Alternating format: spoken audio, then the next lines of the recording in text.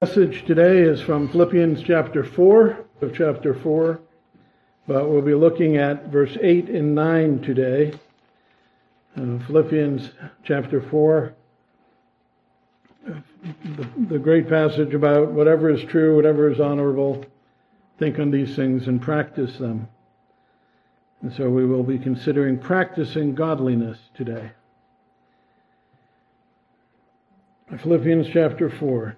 Therefore, my brothers, whom I love and long for, my joy and crown, stand firm thus in the Lord, my beloved. I entreat Euodia and I entreat Cynthia to agree in the Lord.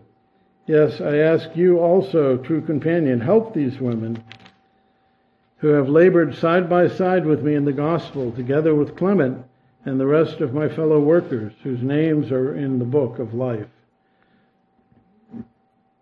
Rejoice in the Lord always, and again I will say rejoice.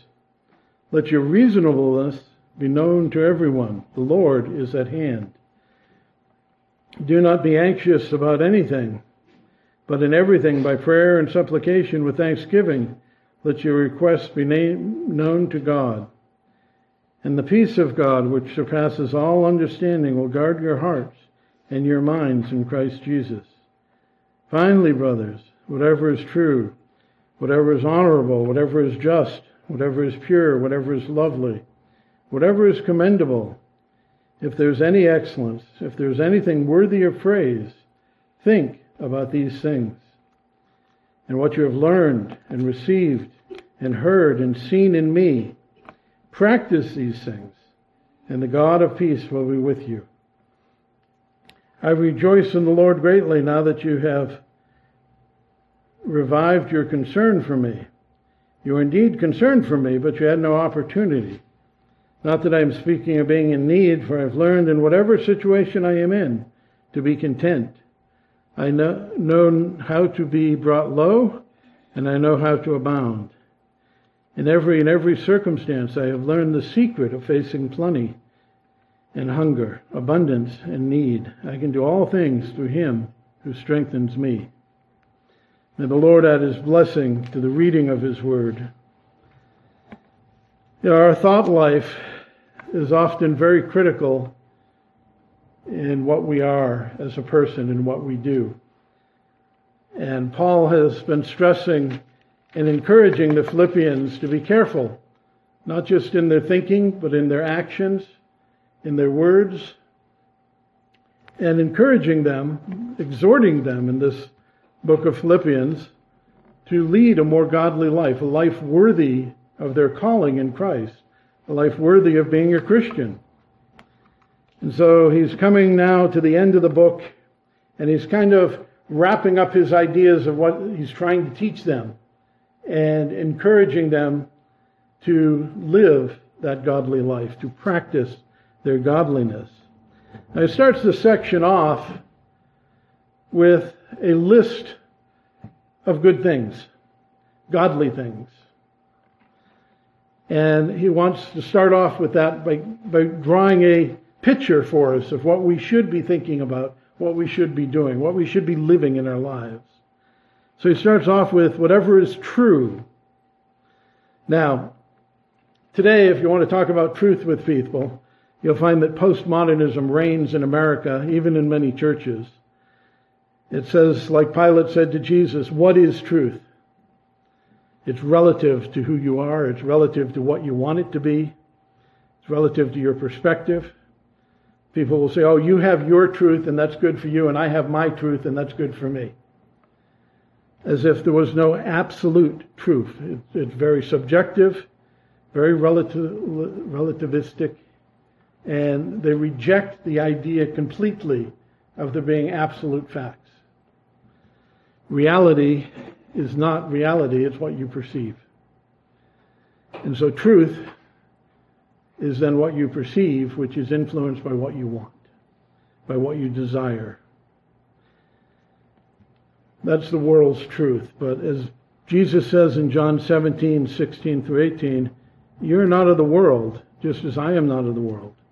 Sanctify them in truth. Your word is truth. As you have sent me into the world, so I have sent them into the world. There is truth, real truth, absolute truth. And it is what sanctifies us. It is what makes us holy, makes us godly, draws us near to Christ and to his Father. And that is the real, absolute truth, which is found not in the imaginations of men, not in the wisdom of unbelievers, not in the great scholarship and learning of the Greeks and the Romans and their philosophers, but is found in the Word of God, revealed to us by God himself, who knows everything perfectly. See, one of the reasons people deny the possibility of truth today is because we're not omniscient. You saw one thing, I saw from a different angle. We compare our stories, they're different. You have your truth, I have my truth. But God sees all things, and he sees them all perfectly, and he understands them all perfectly. His truth really is absolute. We may be mistaken. If you've ever been involved in an incident or an accident, everybody has a slightly different story. But God knows, and God's word is truth. The word of God, Psalm 119 speaks of it often. In verse 160 it says, "The sum of your word is indeed truth, and every one of your righteous rules endures forever." The word of God is absolute truth for us. It is the only absolute truth we really have. What it says is correct. It is not, there's no error. It cannot fail. It cannot be reversed. It is reality. It is the absolute truth. And so, whatever is true, the things that are true in accordance with God. We hear people say, "Well, did God really say? And does it really mean?" But we look at the Word, and we look at our God, and we pray, and he reveals these truths to us through his Word. So the foundation, really, of everything that we are to be, everything we want, everything we desire, everything that is right before God is really found in the Word, and that is the truth that we have to live by. And so whatever is true is good for us to think about. And he says, whatever is honorable. Now, the definition here of the Greek word has to do with something being august, venerable, or reverend, meaning has such a good character and a good report that it's deserving of honor and respect. Whatever things are deserving of being honored or respected are things we can think about. The word is used in the New Testament almost exclusively by Paul, and it's meant to mean, translated normally as dignified. Deacons likewise must be dignified, not double-tongued, not addicted to much wine, not greedy for dishonest gain. 1 Timothy 3:8. A few verses later in verse 11, their wives must be dignified, not slanderers, but sober-minded, faithful in all things. And so this idea of being honorable or dignified has to do with our behavior, our actions, our life. The opposite of being double-tongued, drunk, greedy, slanderers, flaky in our minds instead of sober-minded, unfaithful.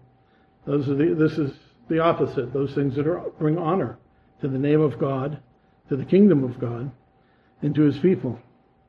He tells Titus in Titus 2:1 and 2, "As for you, teach what accords with sound doctrine. Older men are to be sober-minded, dignified, self-controlled, sound in the faith and love and steadfastness." And so we have this idea, those things that bring honor to God's name, that bring honor to others, are things that we should be meditating upon, thinking about, rehashing in our minds. We have a tendency to think about what? The bad they do. They can do 1,000 good things and they stumble once, and our nature says we remember the once, and that's what we talk about, and that's what we think about. But that's not what God wants. That's not helpful to our sanctification, not helpful to God's glory. And so we are not to think like that. We are to think whatever is just. Now, the Greek word here is really talking about being righteous and observing the law, God's law, the divine law. The way of your testimonies I delight as much as in all riches, and I meditate upon your precepts and fix my eyes upon your ways. I will delight in your statutes and not forget your word. Psalm 119, verse 14 through 16.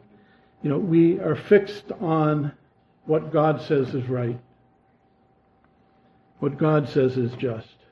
The justice of this world is injustice. Social justice, the big thing now in many churches even, is really about enforcing racism and hatred and injustice. As an excuse, they call it justice. True justice is observing what God has said. And God has always called people to that kind of justice.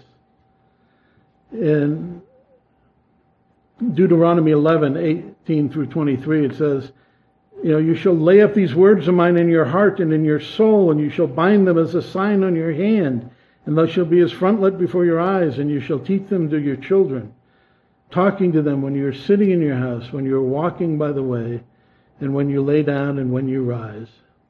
It's exactly what Paul is talking about in this passage. You shall write them on your doorposts of your house and on your gates, so that your days and the days of your children will be multiplied in the land the Lord swore to your fathers to give them, as long as the heavens are above the earth. And if you will be careful to do all that I have commanded, and I commanded you to do, loving the Lord your God, walking in his ways, and holding fast to him, then the Lord will drive out these nations before you. Note, though, that the word, the truth, the things that are just, they're to be fixed on them.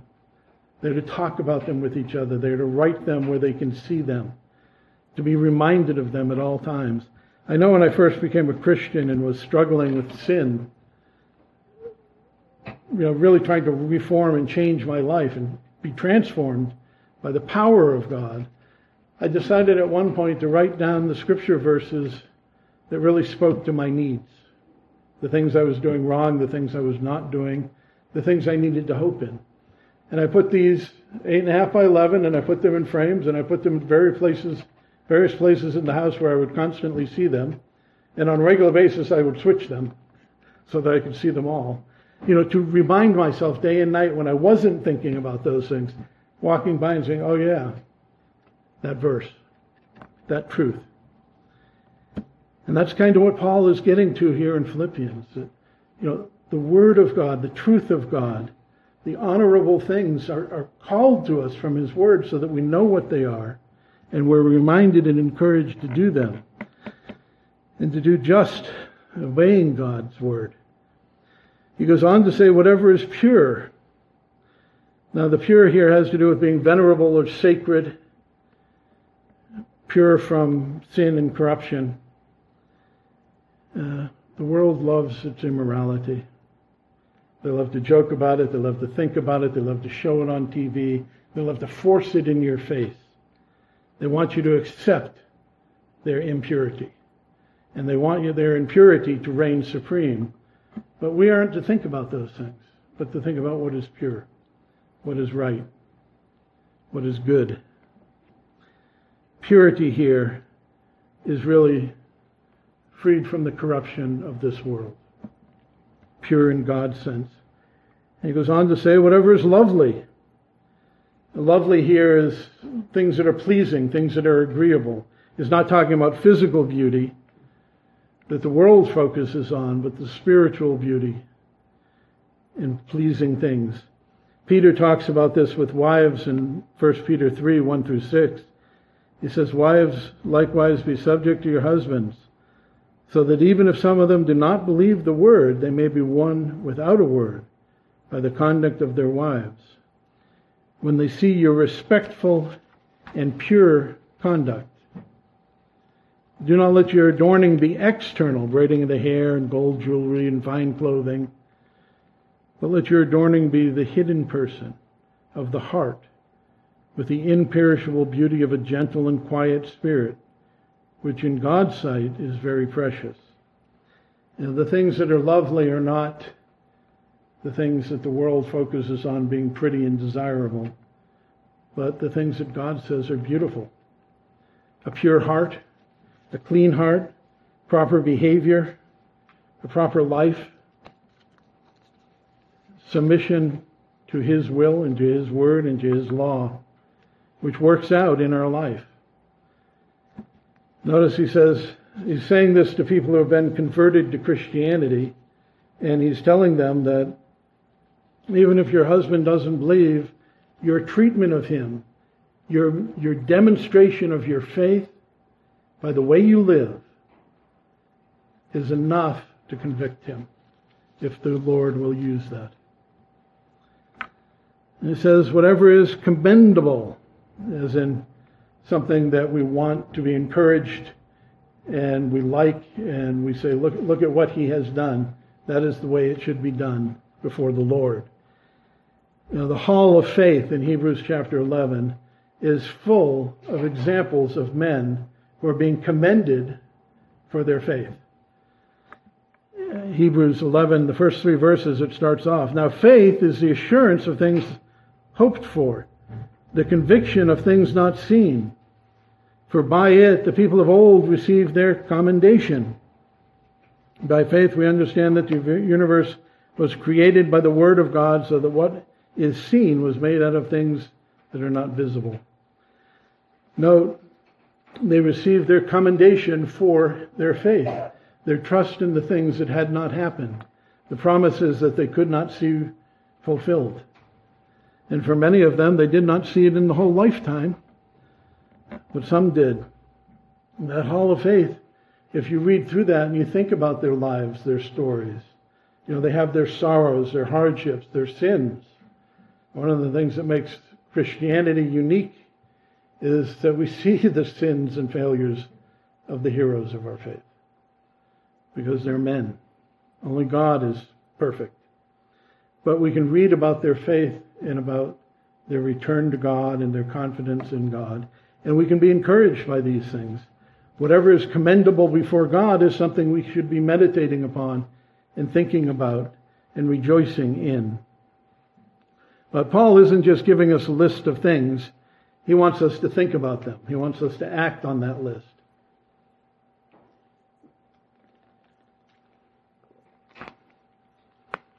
He continues on saying, if there's any excellence, if there's anything worthy of praise, think about these things. You know, the list he gave is not exclusive. Anything that is excellent, anything that is bringing about moral goodness and representing moral goodness, as the word there means, excellence.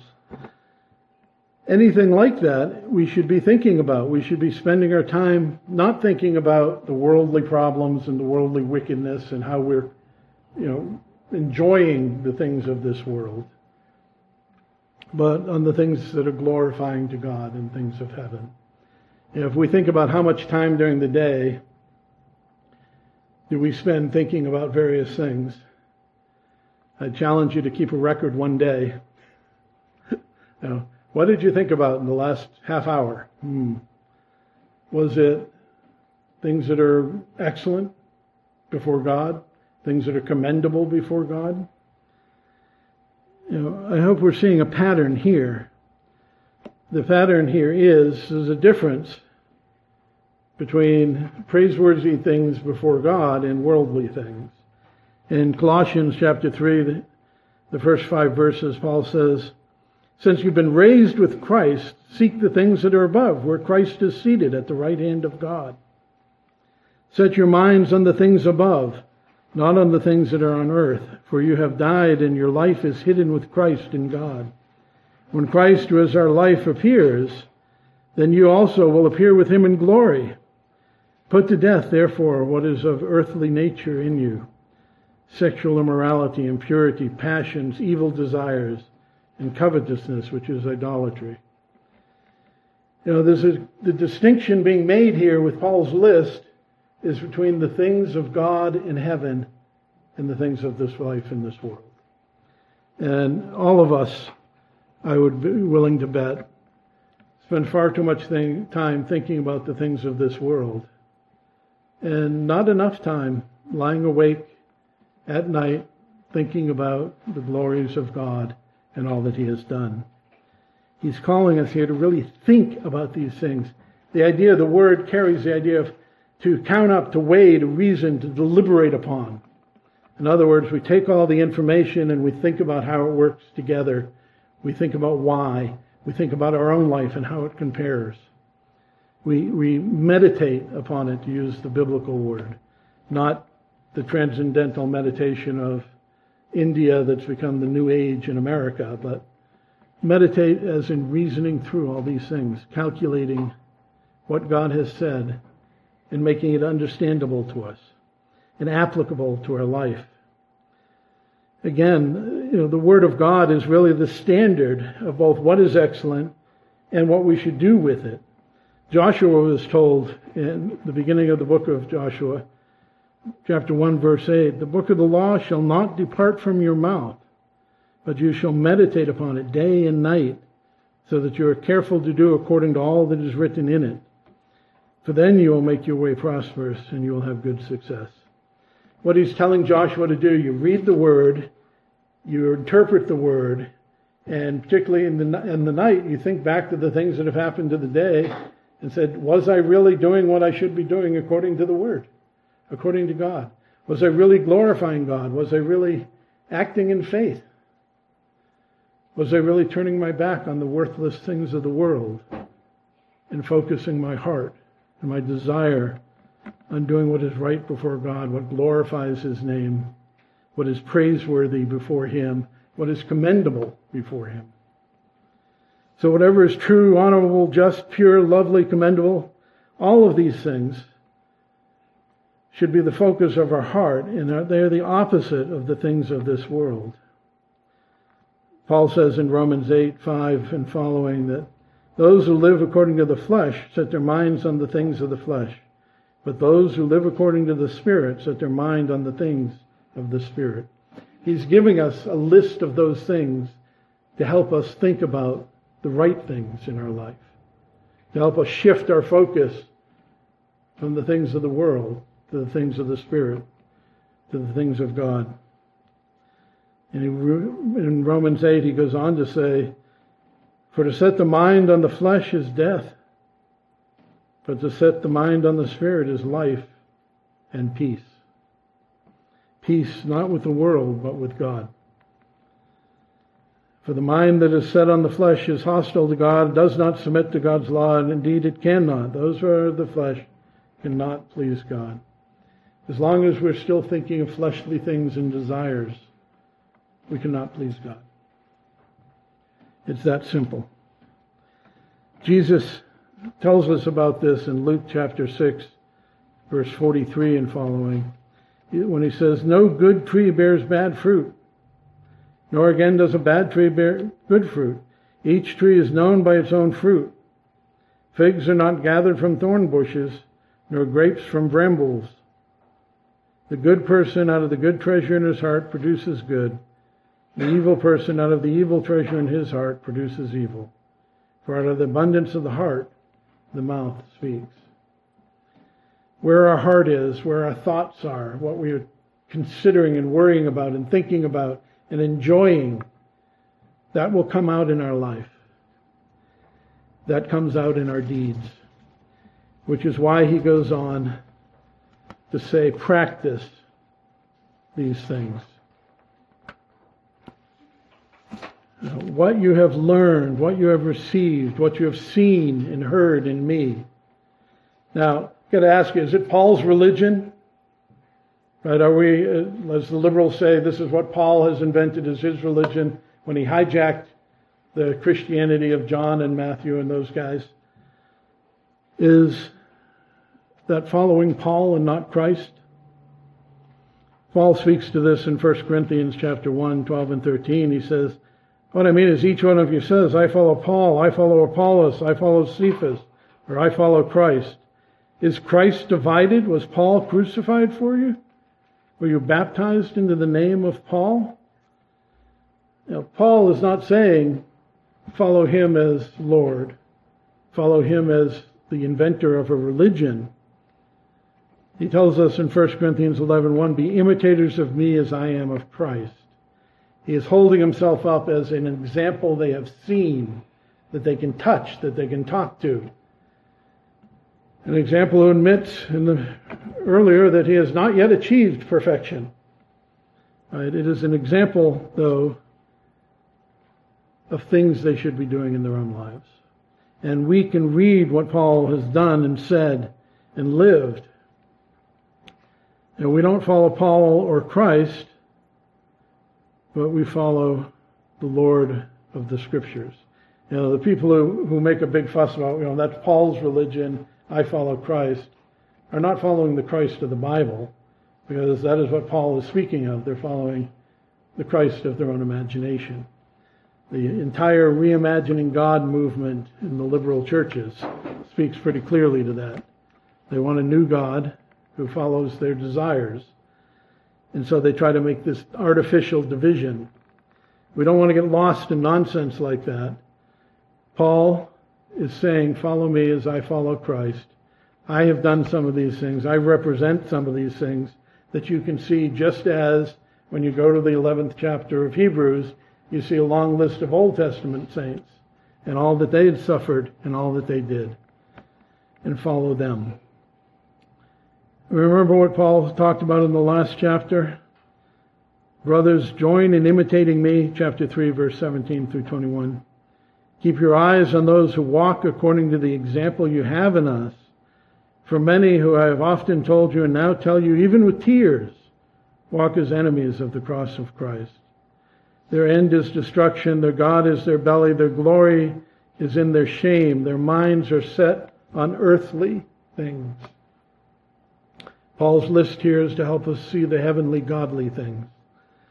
He goes on to say, but our citizenship is in heaven, and from it we await a Savior, the Lord Jesus Christ, who will transform our lowly body to be like his glorious body by the power that enables him to subject all things to himself. Now, our imitation of Paul is saying, the things you've learned, the doctrine he has taught, the things you have heard and received, that doctrine, that is what you are to imitate. That is what you are to think about and meditate about. And as I have lived that, Paul says, so look at that example. We have both the doctrines and personal examples in Paul written down for us in Scripture. And he calls on us, whether you eat or drink or whatever you do all for the glory of God. Give no offense to Jews or Greek or to the church of God. Just as I try to please everyone in everything, I do not seek my own advantage, but that of the many, that they may be saved. 1 Corinthians 10:31 and following. Now, the example he has left is glorify God with your entire life and humble yourself so that you can serve God's kingdom. And so that's why he is telling us in this passage to practice these things. We remember James chapter 1, verse 22, right? Be doers of the word, not hearers only, deceiving yourselves. A great many people in the world, in the church, they have heard the Bible, they can quote the Bible, they can tell you you're wrong according to the Bible.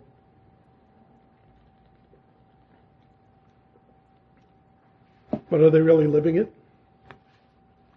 There's always a certain amount of hypocrisy in the Christian because we say, be perfect as God is perfect, and we're not perfect. But the real hypocrisy is when we're not trying, but we're condemning others. We can hear the word, we can quote the word, we can say what it means truthfully, but if we're not living it out in our lives, we're deceiving ourselves. And that's a sad thought. We don't just do these things once to get our ticket punched either. And say, well, here's a list of good things. I check off each one I've done. Now I don't have to worry about that ever again. Thank God. No. He says practice these things. Do them over and over again until they become perfect. And even once they're perfect, continue to practice them as your normal mode of behavior. Think about them. Consider them, reason them carefully, understand them, put them into practice in your life, and make that practice last forever.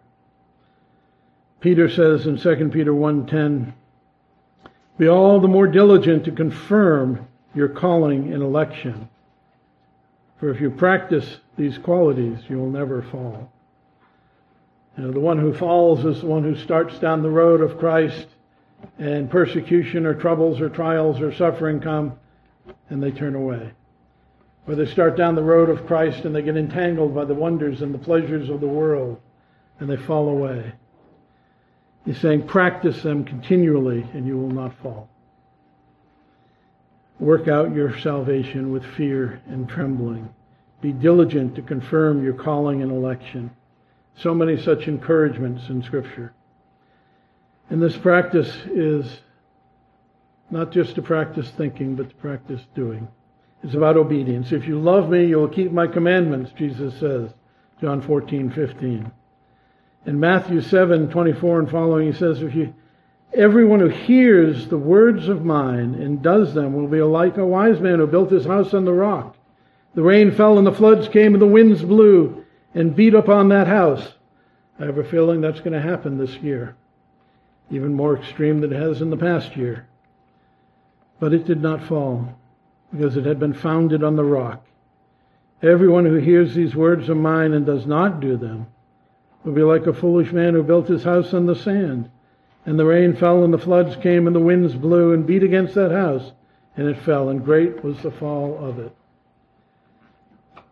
It's all centered around living our faith, exercising our faith by doing it day by day by day. And the way to do that is by looking at all of these good things that he has called us to do and shifting our focus from the things of the world to the things of God. Whatever is good, whatever is just, whatever is holy, whatever is true, honorable, pure, all of those things. Fill our heart with those every day. We run into a problem times like this where we fill our hearts with the news. And what happens? Do we even have the strength to pray? We should fill our hearts with sorrow, but then turn to the Lord and think about all the things that he has done, all the good that he is, all the glory that he has, and all those who have come before us and faced worse things than we will ever face. Think about those things and then do them. And he says, and the peace of God will be with you. He mentioned this a little earlier, we looked at it last week, that peace of God which surpasses all understanding guards our hearts and minds in Christ Jesus. We were once enemies because of sin. We were once at war with God. But now we've been reconciled by the blood of Christ. Romans 5:10 and 11. For if while we were sinners, while we were enemies, we were reconciled to God by the death of his Son, much more now that we are reconciled, shall we be saved by his life.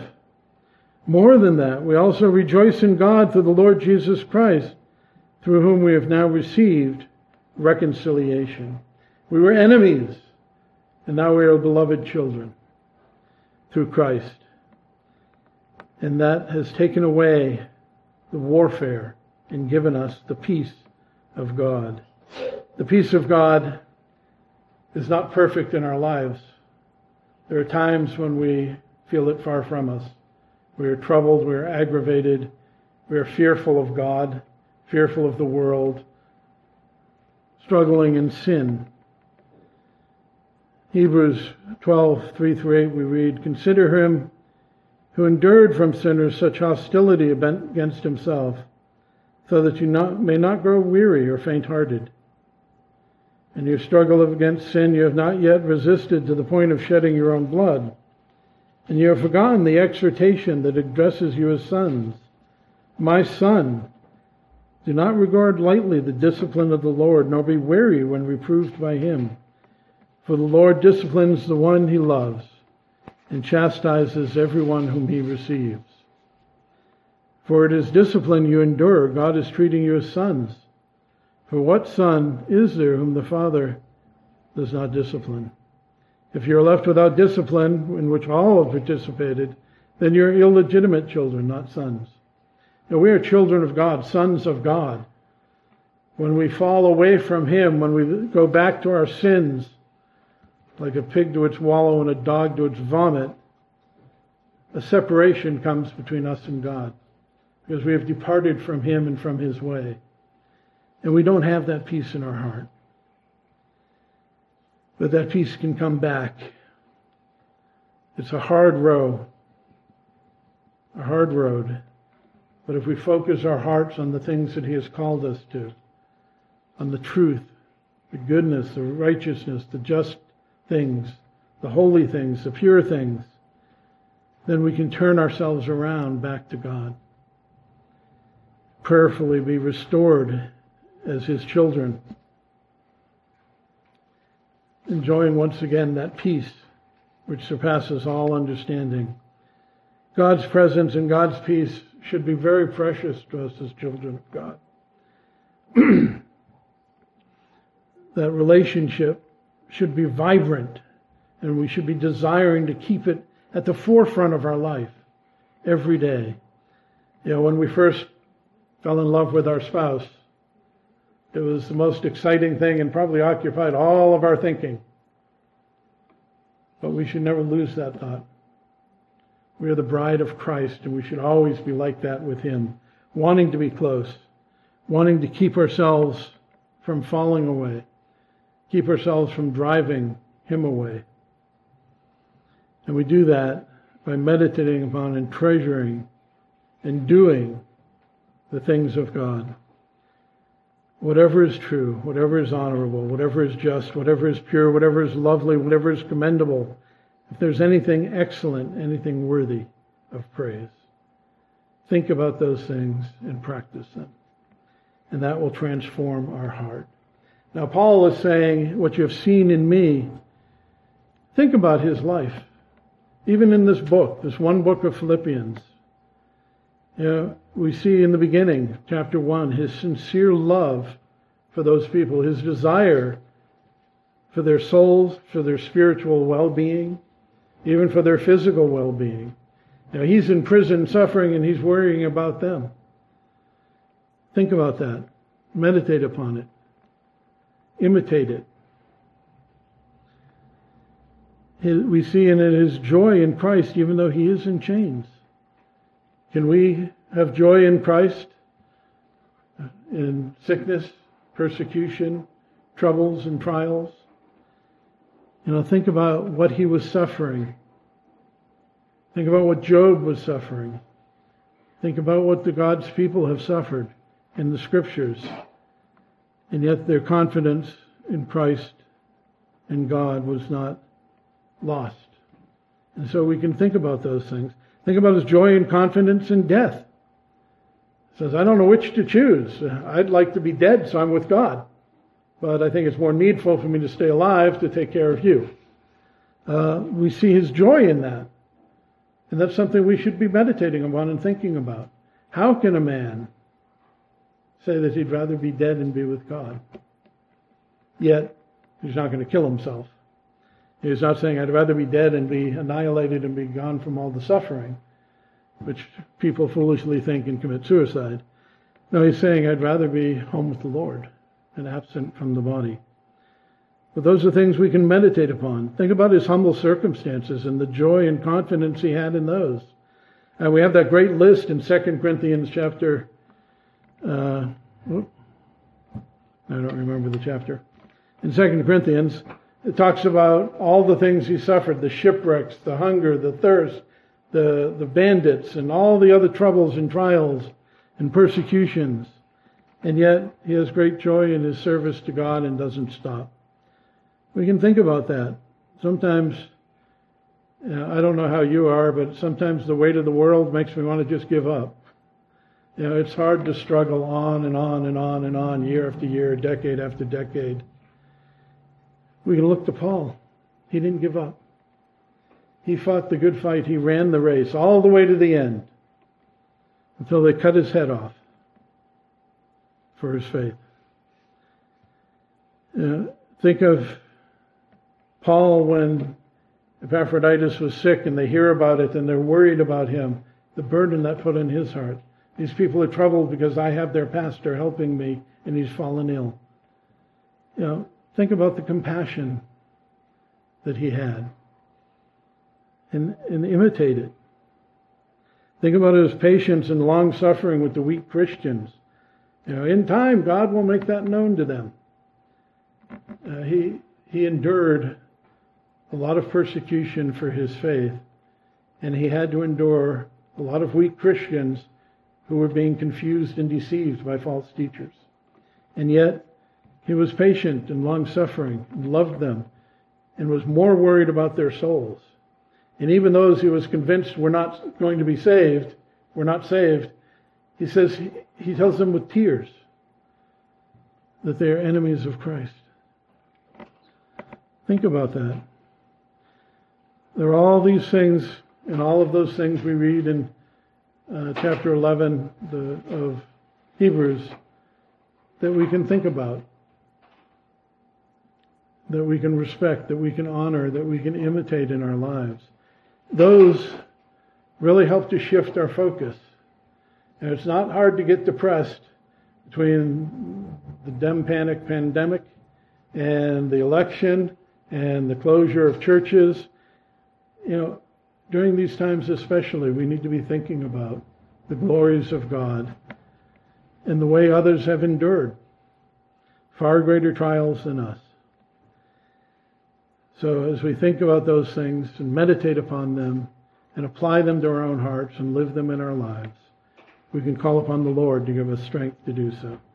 Let us do that. Gracious Heavenly Father, we do pray, Lord, that you would bless us and strengthen us, that we might consider all of these wonderful things, true things, honorable things, just things, pure things, lovely things, commendable things, everything that is excellent and praiseworthy, that we might fill our hearts with those and meditate upon them and be of good courage and good cheer and act them out in our lives and have that, therefore, the peace that comes from you. We ask this in the name of our Lord and Savior, Jesus Christ. Amen.